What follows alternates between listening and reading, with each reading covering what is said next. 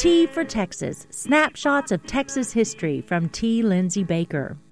John Woodland, an English-born scout for the Army at Fort Inge, certainly knew how to take care of himself in tight places. Connecticut Yankee Frederick Law Olmsted met him at the garrison in present-day Uvalde County in the mid-1850s. Woodland guided him to the Rio Grande country on horseback, and during their days together, they became well acquainted. A native of England, the scout initially asserted that he had no memories of home. He'd immigrated with his family as a young lad to Ohio and ended up in a company of volunteers that fought in the 1846 Mexican War. There he became fluent in Spanish.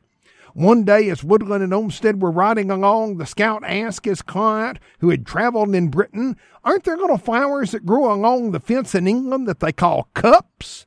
"Yes," Olmsted answered, "buttercups."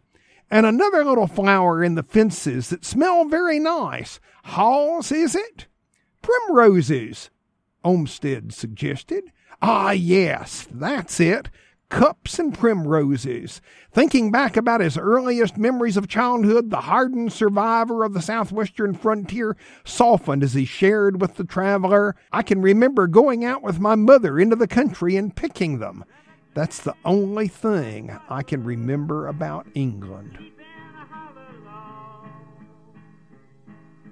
T for Texas with T. Lindsay Baker is produced by KTRL Radio at Tarleton State University in Stephenville, Texas.